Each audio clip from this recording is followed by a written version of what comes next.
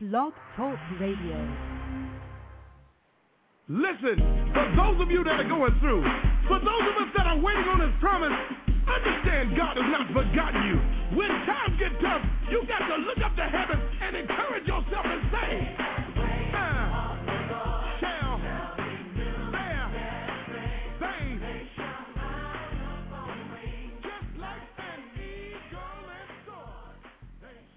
Ladies and gentlemen, welcome to the Abundant Solutions Hour.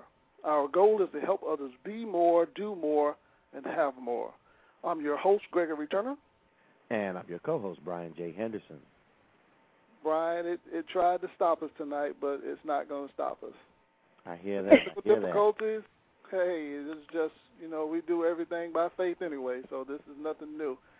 That's right. Right down to the last second. So, Brian, tonight's show is going to be tough. It's going to be tough. I've been praying about it since we've talked to our guest last night, and I've been conversing with her through emails, and I'm telling you, this is going to be a tough one, but this is something that needs to be done. And God didn't say everything will be comfortable. Some things will be uncomfortable to make change or to cause change. Yeah. And if anybody's listening tonight, please pay close attention to what's being said, because it could easily happen to you. Yes. Greg, as I think about, life in general and the topic that we're going to discuss, I thought about how diamonds are formed. And, when you think about how, nobody ever really thinks about how a diamond is formed, but a diamond is just basically minerals that are put under such immense pressure for, a long amount of time, and then they're shaped and formed. And when you first pull them out of the ground, they don't look like much. But as someone then molds and shapes that diamond into what it's, until its shiny form, to the form where they put it in a jewel, nobody really thinks about what that diamond, what that rock, what that mineral had to go through to get to that point. They just see the end results. And like our guest tonight, she's going through and continues to go through this forming, this shaping into what God wants her to be and into what God wants her to do.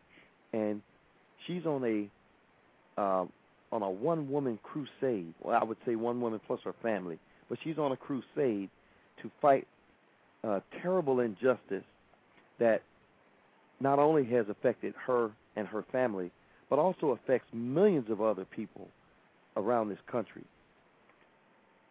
But Greg, I want to start off tonight also, like what we've been doing for the past couple of months, and just telling people to remember the folks in the nation of Haiti and their families as they continue to work through the devastation in Haiti. Remember them, pray for them, give if you can, donate your time, your talent, your treasure, but make sure you also give your prayers to them, because they definitely need them. But, Greg, I want to go ahead and bring in our guest, because we got so much information that she's going to cover, and I want to make sure we give her as much time as possible. Tonight's guest is special guest and best-selling author Margaret Brown. It should have been a routine traffic case. James Dawson was stopped for speeding and arrested for driving on a suspended license. He was taken to jail. Behind bars, he died, allegedly by suicide. And folks, this is a tough one for us tonight, so you have to forgive me. I get a little emotional when I just think about, what we're going to cover tonight. But James was an upbeat young man, opposed to all thoughts of suicide. So his sister Margaret embarked on a relentless search to prove a cover-up in her brother's death. And she quit her job of 23 years to investigate his demise. Ladies and gentlemen, please welcome to the Abundant Solutions Hour, Miss Margaret Brown. Oh, thank you, Gregory and Brian. I appreciate you guys having me on your show. I really appreciate so much that. for coming on. Yes, thank you so much for coming on. Thank you, guys. If you would, Ms. Brown, tell us the name of your book. The name of the book is As I Travel Through the Valley of Death. which entails my journey. What a journey. Yes, yes, indeed. After talking with you last night, I tell you, I immediately had to drop to my knees and pray because stuff like this, it makes you want to ask questions, not so much to society, but you want answers, and you want God to answer your questions right away. What happened to your brother when he was arrested? What did the police officers tell you, or the chief of police, or whoever? What did they tell you? Okay, as he was stopped on I-57, the state police took him into the Cumberland County Jail. And when he arrived inside the Cumberland County Jail, now, mind you, he was only stopped for a traffic citation, a suspended license. He had never had any brush with the law. No warrants, no prior arrest, nothing. This was his first experience behind the walls of a jail and the last experience of his life. So when he arrived inside the jail, they stripped him of all his clothes and personal belongings, issued him a prison uniform, and placed him inside a cell for detainment purposes only. Once they placed him inside that cell, he was not given the opportunity to make a phone call. They stopped him at 11:20 p.m. He did not call the family clock. He called my mom at 2:17 a.m. exactly to let us know what happened to him and to give us the directions to the jail. But because he stopped on a suspended license, he was unable to post his own bond. So someone had to come to post the bond and to get his vehicle due to the suspended license. So since it was that late at 2:17 at night, he just gave my mom the directions to the jail. He even gave the officer in the booking area the phone to confirm the directions. So him and my mom had talked, because my mom, she does not drive, so she has to make arrangements with the rest of the family so we can, get to the jail. So my brother told her, well, Mom, since it's so late, just wait till daylight, so you guys, can be aware of your surroundings and know where you're going. So as soon as 8 o'clock that morning, my mom sent the grandchildren off to school, and my mom, my brother Steve, and my son Michael Brown headed for the jail. Now, normally it's a 3-hour drive from Chicago to the Cumberland County Jail, but this particular day it was raining so bad it delayed their trip a half an hour, so they didn't get to the jail until 11:30. Once they arrived at the jail, paid the bail, went inside to pay the bail, the clerk who took the money told them that they could not wait inside the jail. They had to go back outside to their car to wait on my brother to be released. They explained that the release process would take about 15 minutes, and they couldn't understand then, if it's only going to take 15 minutes for the release process, why would they send them back outside to wait in the car? Okay, so they followed the instructions, went back outside to the car to wait on my brother to be released. 45 minutes went past, and they're sitting in the car looking at the clock like, why is it taking so long? Next thing you know, the same lady who sent them back outside to their car come running outside to their car to tell them, due to a medical emergency, the release is taking a little longer. Not one time did she tell them that the medical emergency was my brother. So again, the clerk who came to the car, she goes back inside the jail. So my family, they're still sitting there waiting for my brother to walk out of the jail. So the ambulance pulls up, and the next thing you know, a couple of minutes later, my brother's being carried out of the jail on a stretcher with tubes inserted inside of him, and he only have on his drawers and his underwears and his socks. So my family noticed that there was their loved one being, on the stretcher, and they get out of the car, and they run over to the stretcher, and they ask the paramedics, well, what's going on? What happened to him? So my mom grabbed his hand, and his hand was already ice cold. So by his body temperature being that cold already, he had already been dead for a while. But they had to set the scene up, because they wouldn't let him wait inside the jail. They sent him out to the car. When the clerk come back out to the car, she don't tell him that it's my brother. So they have to watch him coming out of the jail in this condition. And the paramedics wouldn't even talk to them. When they questioned them and asked them what happened, they didn't say anything. They just told my family to follow the ambulance to the hospital. So naturally, again, they're following instructions. They're following the ambulance. Ambulance don't have on any sirens, just flashing lights. And the local hospital, is 37 minutes away. So they're following the ambulance. They're not speeding, you know, because usually if it's an emergency, you're flying down the expressway. They're not speeding, so they're going the speed limit. My family following them. And before the ambulance could even get to the Sarah Bush Hospital, another ambulance was waiting with its lights flashing, and the ambulance actually stopped to converse with this other ambulance. There's no way during a medical emergency have I ever seen an ambulance, a paramedic, stop to converse with another before they reach the hospital. So my son, he gets out of the car and asks them, well, what's going on? Why are you guys stopping? So they proceeded and went on to Sarah Bush Hospital, which my brother was pronounced dead on arrival. So, again, that's another red flag to let you know he was already dead anyway. And they showed us that because they wasn't even rushing.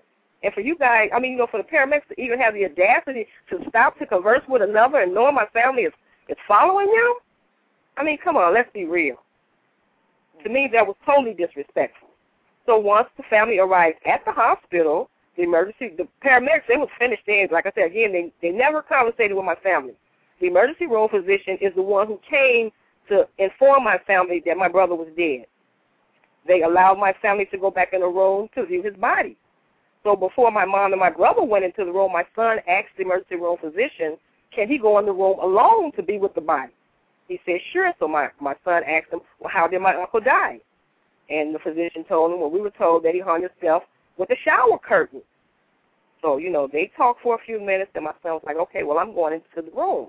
He goes into the room, and the first thing he does is examine my brother's body. So he comes back out, and he tells my mom and my brother, he said, wait a minute, you guys got to come and see this. They telling us that he hung himself with a shower curtain, but there's no marks on his neck. How can he hang himself and there are no marks on his neck? So my mom and my brother goes in there, and they examine his body. My son and my brother even went as far as to go to the local store to purchase a disposable camera to take pictures of the neck. So God was working with us from the beginning to the end until now. It was just amazing how that process went, because I was just thankful that my family and them didn't have to go to the morgue to identify the body. They were blessed to be able to travel right from the jail to the hospital with the body, which most families don't have that blessing. You know, they receive a phone call and they have to go to the morgue. But we received the blessing to be able to be right there to witness everything, to view his body, to notice all the red flags. You know, the thing that's just so, I can't even find the word to describe what I want to say, but it's what's so crazy. I guess if I could find a word, I would say the crazy thing about it is that, you know, anybody that knows anything about medical procedures would know right away that if the lights are flashing on an ambulance, that means the person was dead before they got in the ambulance. Mm-hmm. Because they put the flashing lights on as a reminder, as sort of like a beacon to tell everybody, hey, look, this is someone who has passed on. And so the fact that the ambulance did what they were supposed to do, you know, and you all, of course, may have not known that. Right, we didn't. You know, most people don't know that. I actually know that because my neighbor had actually passed away. She went into a diabetic coma and died. And as the ambulance was leaving, they had the flashing lights on. And I asked the other paramedics that were still on the scene, why aren't they hurrying? And they said, well, she's already gone, but we didn't tell them yet. So don't say anything. And I'm like, wow. Oh, yeah, it's amazing. You know, and, of course, they didn't want to tell the family because they didn't want to put the family in a panic. Right. You know, and so it's standard procedure that when, you know, because they don't want to go and, you know, fly up the road, but at the same time they don't want to alert the family. So they put their flashing lights on and they drive. Right. And most people assume, okay, they maybe they have that person stable. And the other red flag that I'm sure you guys may not have known is that typically when there's an emergency, they will let a family member ride in the car if that person is alive. I mean, they'll ride in the ambulance right with that person if the person is alive.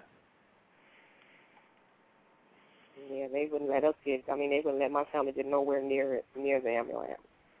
But what happened when you tried to question the authorities as far as trying to find out the exact cause of death? Was there an autopsy? Yes. When my family was at the hospital, and after the emergency room physician informed them that my brother was deceased, the coroner arrived, and he told my mom, he said, due to the nature in which your son died, found hanging inside the jail cell, that it is the law that his body be sent to Springfield for an autopsy. So my mom, you know, she was like, you know, she didn't want the body to go to Springfield. She wanted A.R. Leaks to do everything, which she knows those people up there at that funeral home because, you know, they are friends to the family. And they told her, no, that can't be done. It has to be done in Springfield. And once Springfield completes their autopsy, then Leaks can come and get the body. So they said this is the law. This has to be done this way. So, again, the family, you know, they stayed in there with the body for about another hour, and they came and took the body away. So I called, once they came back to Chicago and told me about the coroner, I called the coroner's office, and I asked them, well, when are you guys going to do the autopsy? They said, tomorrow, the next day. I said, well, would it be possible for me to attend? He said, no, we don't have family members. No one can attend an autopsy. I said, okay. He said, well, we will call you as soon as the autopsy is complete to let you guys know what you can do from this point. So they called us the next day at 12 o'clock noon, told us the autopsy had been completed, and we could have A.R. Leaks come to pick the body up. I personally called A.R. Leaks, gave them the information that the body was at the Memorial Medical Center in Springfield. A.R. Leaks took that 3-hour trip all the way to Springfield, called us back, and told us and asked us, were we sure the body was at the Memorial Medical Center in Springfield? Because they were unable to locate the body. So with that, we were like in a panic, like, what do you mean you can't find the body? So they don't receive the body until the next day. They came all the way back to Chicago and then went back to Springfield a second time the next day. So when they get the body the next day, I said, wait a minute. I said, listen, we need to have an independent autopsy done. They said, Margaret, that's not free. That costs $975. I said, I don't care how much it costs. There's already too many red flags being flown anyway, so we need to find out what's really going on. I want an independent autopsy. I went and got a money order. I didn't even get a check, no credit card, money order. Let's do this independent autopsy. They did the autopsy the next day. The independent pathologist called my mom's house, and when I heard the phone drop and I heard her scream, I knew something was wrong. So I went in the kitchen, picked up the phone, and I continued talking to the independent pathologist. And he told me, he said, Margaret, we reopened your brother's body, and there's absolutely nothing there. He has no organs, no tissue, no brain, no blood. Nothing is here. It's an empty cavity. Then he asked me, well, was your brother sick or anything? I'm like, no, he was not sick. I said, the only thing he ever had was common colds. Other than that, he was a healthy young man. There was nothing wrong with him. So he said, well, I'm sorry to tell you there's nothing here. So I'm like, oh, my God, what do you mean there's nothing there? So I immediately called Springfield, asking them, questioning them about what happened to my brother's organs, what happened to his brain, what happened to his blood. So it took at least about a month before they responded to me. I had to send them certified letters. Every time I would call them on the phone, we'll call you back, we'll call you back. I said, that's totally unacceptable. Because the body is not done. I mean, you know, we're not rich. We're not going to be like Michael Jackson and keep the body up for 2-3 months. You know, the body has to be buried within a week. So once you bury the body and then try to have it exhumed, again, that's more money. So now I have to sit here and wait on all these answers, and nobody is trying to answer me. So we hired an attorney from Johnny Cocker's office located in the Chicago area, and he took the case, and he held the case for 4 months. And then told us there was not enough evidence for him to even start an investigation. I was like, but during the time while he had the case, I was still compiling my own personal evidence. I still didn't stop. I was still sending certified letters to the hospital, certified letters to the coroners, and they were, which was a blessing, they were sending me letters back. So all of this is documented in my book. This is not just what Margaret is saying. These are their official documents from the jail, from the paramedics, from the office of the coroner and from the Sarah Bush Hospital. All their documents are in my book, which they are telling us what happened. So back to the coroner with the autopsy, he tells me in his official document, which is in my book, that this is the normal standard procedure during an autopsy, that they take everything and cremate it. I'm like, well, how can you do this without notifying the family, without authorization from the family? Isn't that illegal? And he told me no. He said they have been doing this for the past 50 years. This is their normal standard procedure. I'm like, you guys have got to be kidding me. Now, let me ask you a question. Yes. Once you found, because I'm sure you found out that that wasn't standard procedure. Yes, I did. Now, did you contact like any other coroners to find out if that's what they did, or if that was something that was a regional thing or a local thing? Every coroner that I contact told me that was the first they ever heard of that. Wow. Because you have to leave something in case there has to be a second opinion. Right. Now, when you presented that information back to, I'm assuming the coroner, or did you present that information back to them? I don't know. Let me ask this question.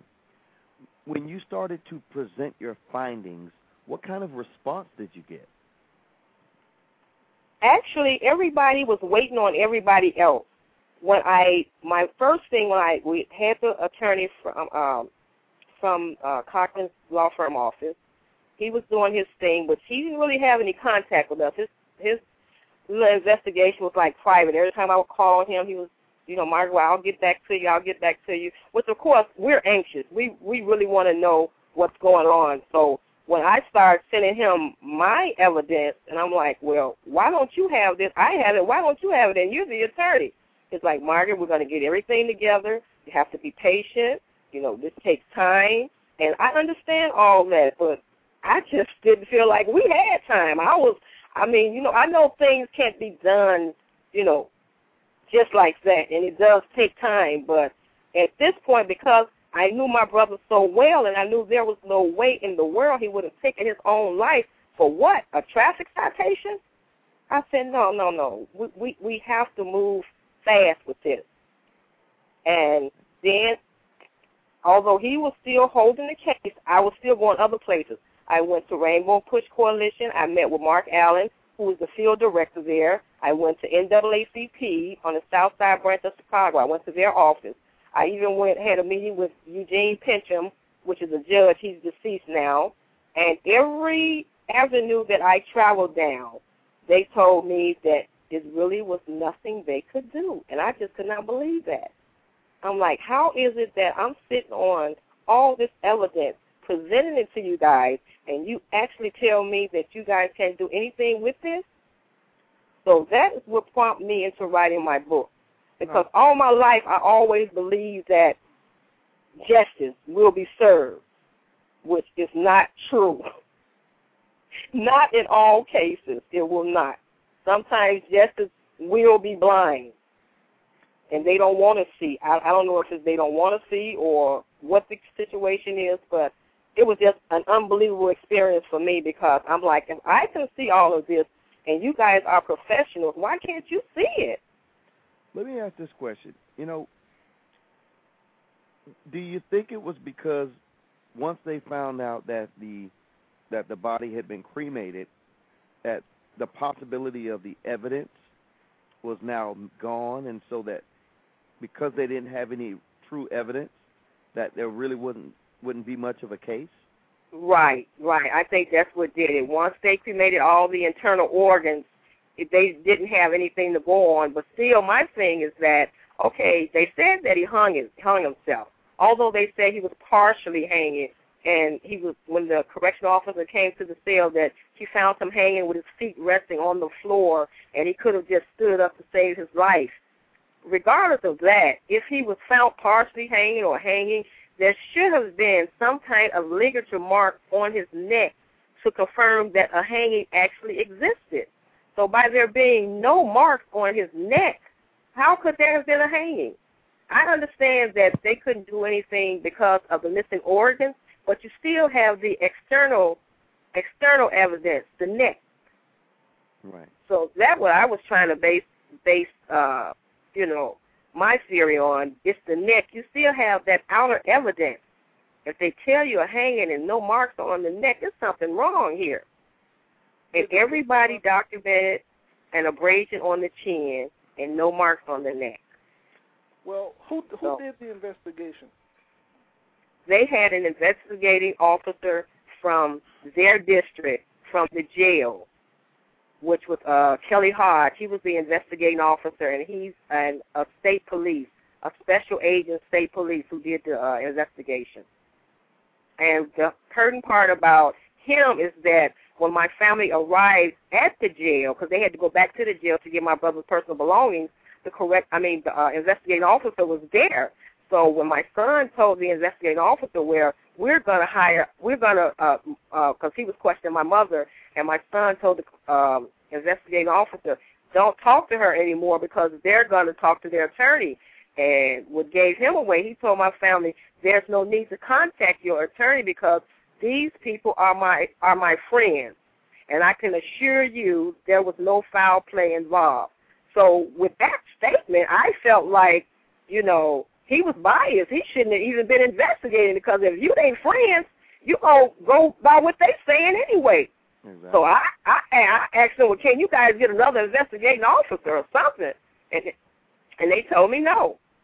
They said he was already assigned to the case. So I had even explained to them what he had told my family, and they was like, well, that's irrelevant because he was already assigned to the case. That's not irrelevant.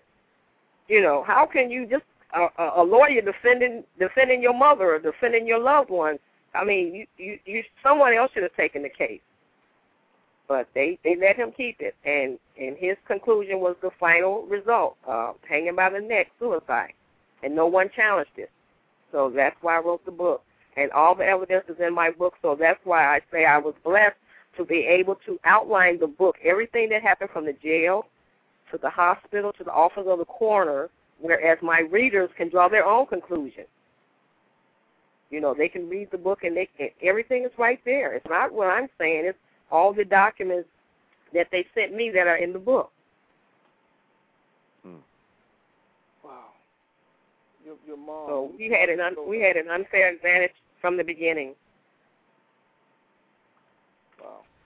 My heart goes out to you and your family, especially your mom. Yes. That's just so hard for a mother to know that her child was treated less than a human being, and to see and to hear people that that's being trusted by the American people or whoever in Chicago or wherever this happened. These people are elected to uphold the Constitution. That's right. I just don't understand how someone can be so cold. What do you think happened? Do you think it was a race issue, or do you think it was, or what do you just think? What do you think? I believe because when I questioned the investigating officer at the coroner's inquest, I asked him, were there any other people arrested that night, on the same night that my brother was arrested? And he told me there were 7 other people. So my next question to him were they all white? Because my brother was the only African-American inmate, I'll just say being held in that jail that night. He and 7 other people were processed that same night, and they were all white, 7 other white people, and he was the only black. So he tried to explain to me that it was not a race issue because my brother was placed in a cell by himself, which, again, that's just what they say. We don't really know. We don't really know what happened. But by him being brought out of that jail, only wearing his drawers and his socks, me personally, I think that he was raped and poisoned. And the reason why I say poisoned because my son had noticed that it was some white formation coming out of his mouth. And they had even documented that on his medical records, that when the correctional officer went to his cell, she saw white formation coming out of his mouth. So once I heard my son say that, and then I read it in the report, I was like, wow, that sounds like poison. So if he was poisoned, then they would have to get rid of the organs, because if a second autopsy is done, then you would see that he was poisoned. So I that's how I draw my conclusion that perhaps he was poisoned, because they say that someone at 7 o'clock had served him breakfast. So I don't know whether he ate the breakfast or whatever the case may be, but even with that, from 7 o'clock and my family arrived at 11:30, for him to have been that cold, it's a mystery. It's a mystery what my brother had to have gone through inside that jail, just being detained there for traffic violation. Right, Brian. So, we have some callers on the line right now. We have about 30 minutes left into the show. Brian, do you want to go to them? And we're definitely going to come back, but we definitely don't want our callers to hold on that long. Okay. Yes, let's go to the 312 area code. Caller, you're on live. 312 area code, you're on live. Okay, maybe they're just listening in. And next, let's go to the caller in the 954 area code. Caller, you're on live. 954. I guess they're listening. All right, they're listening in as well. All right. I guess it's kind of tough to ask questions in a situation like this. Let's go back to when you went to the Rainbow Coalition. Mm-hmm. Now, I know we talked a little bit about this last night, but tell us a little bit more about what happened when you went to them for help. When I went to the Rainbow Coalition, I met with Mark Allen, and I sat there and I talked with Mark for about 2 hours. And he was explaining to me, actually he had went and got a stack of letters, and he had shown to me where people had written to them in search of help for their loved ones who was found hanging in jail. And I was telling Mark that I was under the assumption that this was just an isolated incident that happened to my brother. I never realized that this has been going on for so long, and this has been occurring, and you guys have a stack of letters like this, and you can't do anything about this? How can this be? So he was trying to explain to me that they just get so much, and he's the only one working, and it was just unbelievable. And I had even went on WVON Talk Radio during this time with Monique Carradine, and people were calling in, same thing, saying that this has happened to their loved ones, and it was just unbelievable to me, because, you know, I think, when I think about lynching and hanging, this something in the past, way back in the past. You don't think that this is still happening this day and age in the 21st century, that they still doing this to black people, and, you know, and getting away with it and using it as a cover-up like they killed themselves. And when I sat there and I talked to Mark, he was compassionate. He listened to me, but he was still unable to help me. He still could not assist my family in any kind of legal form. And that was amazing, because I'm like, every time you look up, you see them when something is, I actually feel like since it was not a high-profile case, then this is why people was not jumping on the bandwagon, the Rainbow Push and NAACP. Now, had it been a high-profile case that was constantly in the medium, I guarantee they would have been right there, getting their 5 minutes of fame. They would have been right there. But since it was a case that they had to dig into and had to put a lot of work into it, they just left it alone, you know, just left it alone. Figure, you know, another person gone, well, it's not going to bring them back. It's not going to do anything for us. It's not going to make a name for us. So, you know, good luck. So, and that just really hurted me to my heart. But okay, now Mark, he was all right. He was compassionate. At least he sat there and he talked to me and he explained the situation to me. Now, when I went to NAACP to Mr. Sessom, I was in his office no longer than 10 minutes, and I told him that I had just met with Eugene Pitcham. And he asked me, he said, well, what did Mr. Pitcham say? I said, well, he's supposed to get back with me. He said, well, I'll tell you what, when he gets back with you, then you call me back. And I couldn't believe it. I'm like, are you serious? I actually left NAACP in tears. I said, you mean to tell me what, in order for you guys to even listen to what I have to say, that it depended solely on what Mr. Pension was going to do? You got to be kidding me. Wow. He told me to call him back when I heard back from Mr. Pension. I was just too outdone. Like I said, every avenue that I went to, the doors were closed in my face. They listened, and they shut the door, and that was it. Wow. And I just couldn't believe it. I said, well, I tell you what, once I get everything documented, I'm going to write a book, and the whole world will know about my experience, because this is amazing. This is amazing. There's no way that an injustice like this should have happened and no one wanted to touch it. There's no way. I would have felt better if somebody even attempted to help us, but no one even attempts. And like I said, I can understand because they got rid of the organs, but you still have the neck issue. What year was this? It still has to be some kind of marks on the neck. Yeah, what year was this? When did this happen? This was in 2000, November the 6th, 2000. November 6th, 2000. And as of today, you're still hoping and praying that something will be done. That's right. That's why I wrote the book. I said because all the evidence is in the book. Everything that you need is in that book. Wow. And once you read that book, you will see exactly what I'm talking about. Where can people buy the book? Where can they find it? The book is available on Amazon.com, and it's also available at BarnesandNoble.com. BarnesandNoble.com is cheaper. It's $12.92. And give us the name. Yes, and give us the name of the book again. The name of the book is As I Travel Through the Valley of Death by Margaret Dawson Brown.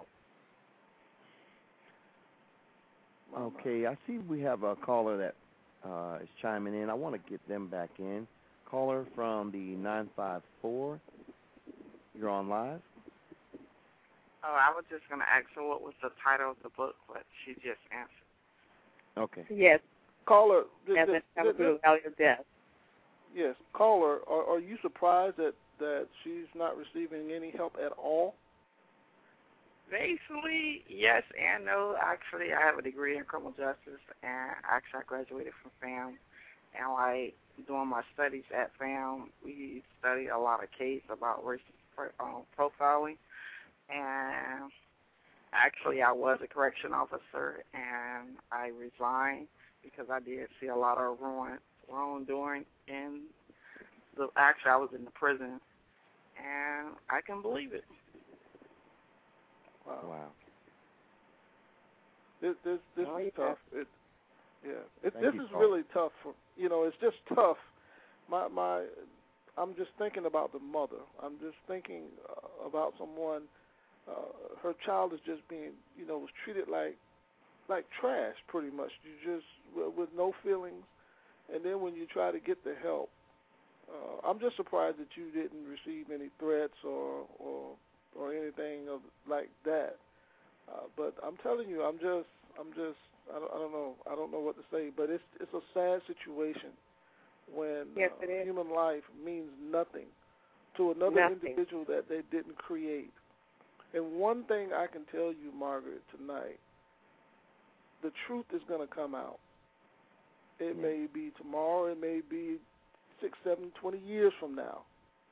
Whatever it is, the truth will come out. God will bring it out. He's going to pull the cover off of this thing, and it's going to be ugly.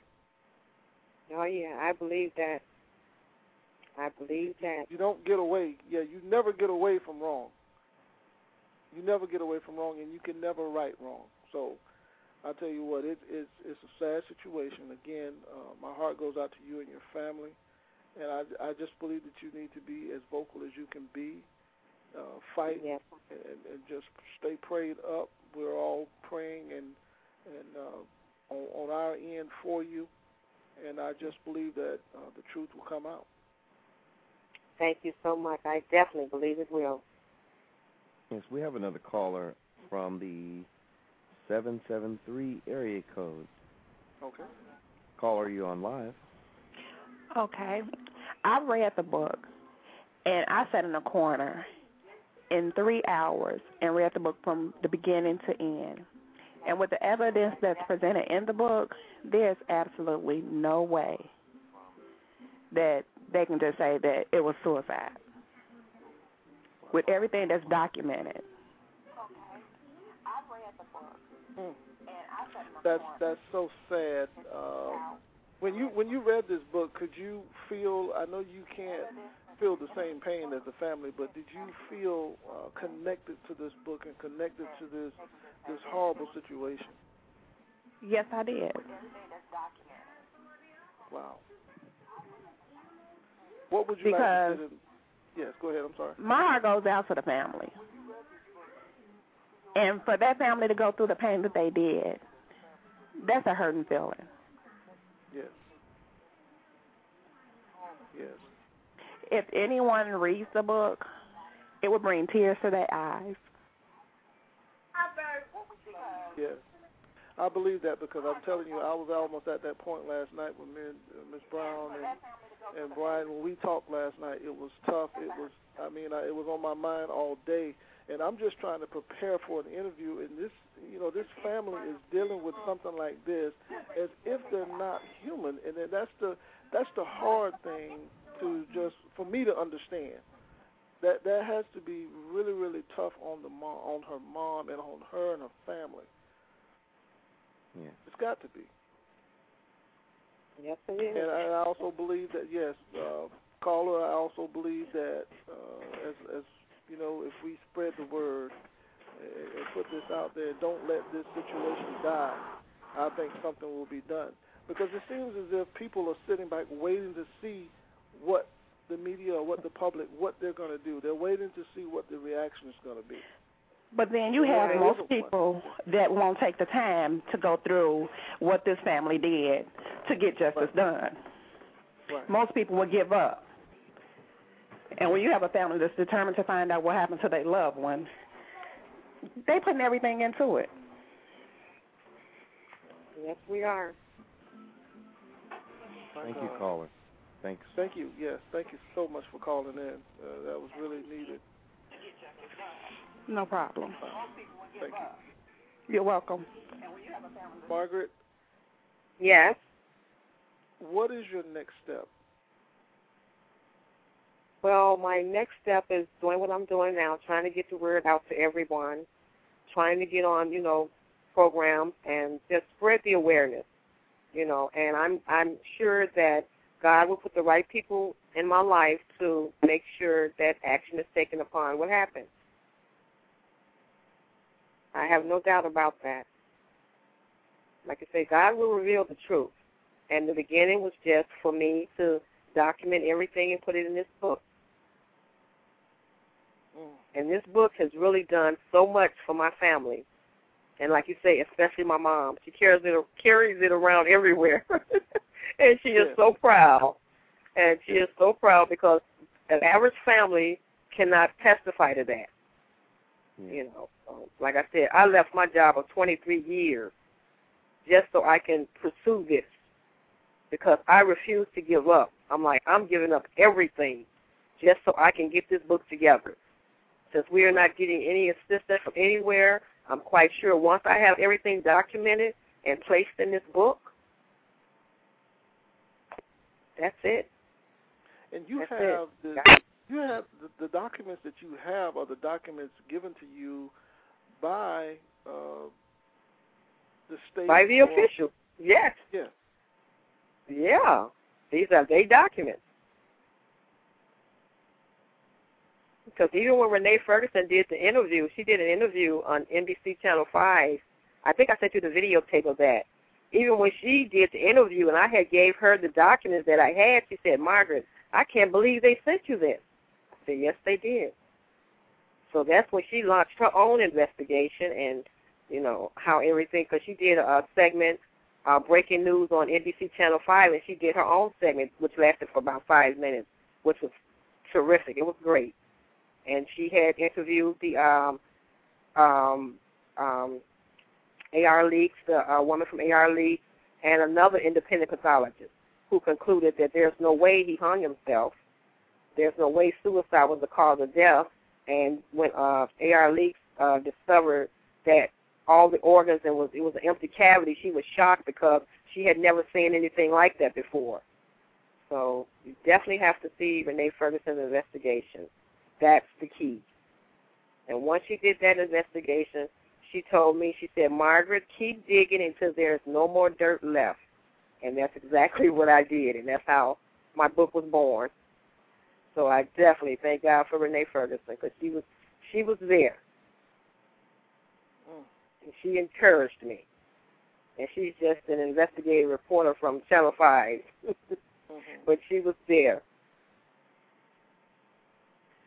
I tell you what, as I think about it, and you have all this evidence, have you tried to go to a different jurisdiction?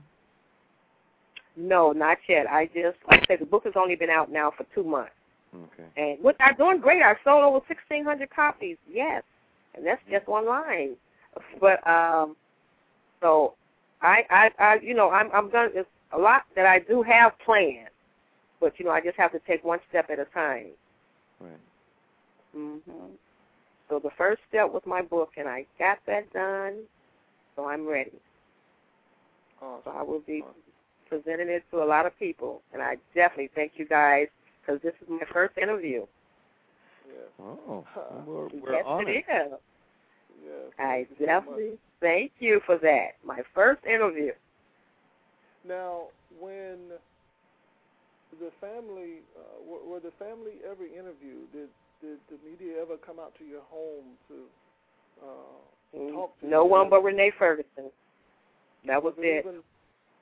Did they even do a story in the local newspaper? Yes, the Final Call newspaper. The Final Calls, they did 2 stories. They sure did. That's in my book as well. And what were 2 stories that they printed. Yes, and how long was the columns or the stories that they've written, and was it true with the stuff that they wrote, or? Oh yeah, it was absolutely true, because they basically did their story on my interview, and they also talked to the investigating officer. So yes, the story was true. And like I said, that's also in the book. Right. Well, let me ask you, you've been hearing me talk so much about your mom. And the reason I'm so zoned and focused in on your mom is because I lost 2 brothers, and both of them to accidents. My parents had 3 kids, and I'm the only one left. So I grew up watching my mom and dad in pain, and this was an accident. I can't even wrap my brain around a child being murdered and no one not even caring. How is your mom doing now? Oh, my mom is great. My mom is great. And how are you? I know a lot of this takes a lot of your energy. I know it takes so much of you to. Oh yeah, it definitely took a toll on me, but I continue to pray, and I know God has my back, because without God, none of this would have been possible anyway. So I am truly blessed, and every day I am thankful, because I can look at others as I talk to other people that don't have the blessing that we have to be able to have a book and read about what happened to their loved one and have the world to read about it. So I'm just thankful that my brother was able to be a voice for the voiceless, and I'm thankful for that. So that is what keeps me strong. Do you? I want to ask you this. I mean, it's probably going to be a tough question, and some may not understand. But do you have hate for the people that you think committed this crime? Do you have that hate in your heart? Yes, I do. Because I'm like you. There's no way that any human being should be treated like that. There's just no way. And they were just so comfortable with the way they treated my family. Everything was done so normal. Because I asked them, well, did anybody seem nervous, or did anybody, and they say everybody was just as normal, like it was just another normal day. And that's the part that hurts so bad because they actually felt like, they were covering up and they were covering up for each other. And they were used to this. They were accustomed to this. This is what they do. So that's where my hatred comes in at. How can you just do this and be so comfortable with it and just live with yourself like that, knowing you took a life? Wow. And it's just sad. It's just sad. Yeah. It's just Yes. sad. I'm sure Brian has a question for you. Yes. Okay, Brian. Yes, I'm still here. Again, I'm very rarely at a loss for words, and I just like Greg said, I can imagine what your family went through that night.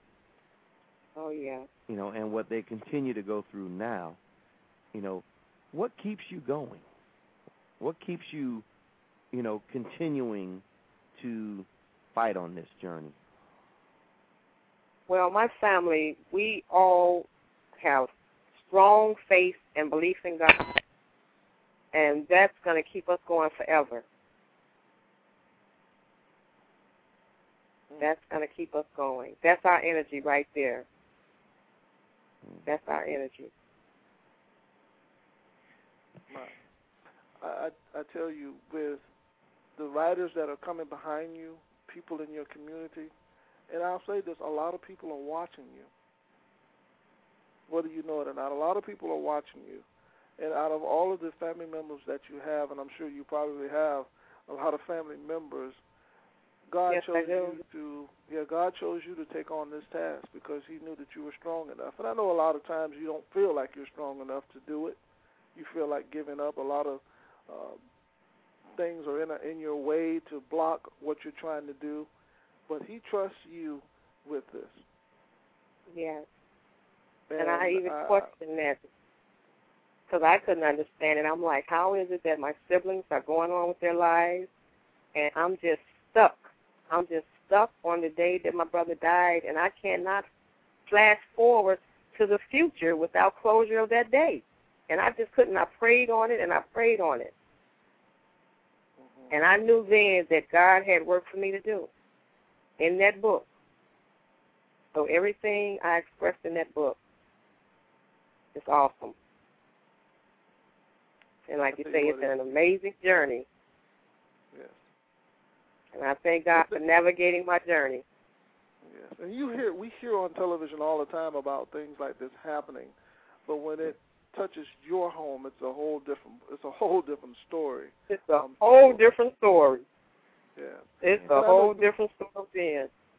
Yes, and I'm sure you thought, my goodness, when am I going to wake up out of this nightmare? I know good and well this didn't happen to our right. family. Yes. But one thing about it, God has not turned his back on you and your family. He's going to do I know that. Yes. He's going to do just what he's going to do. Oh, yeah. Yes. Amen to that. He sees everything, and trust me, it won't go unnoticed. The people that did this, some of them may be dead and gone, but it's going to come out. It's going to surface. Oh, yeah. He's going to bring it out.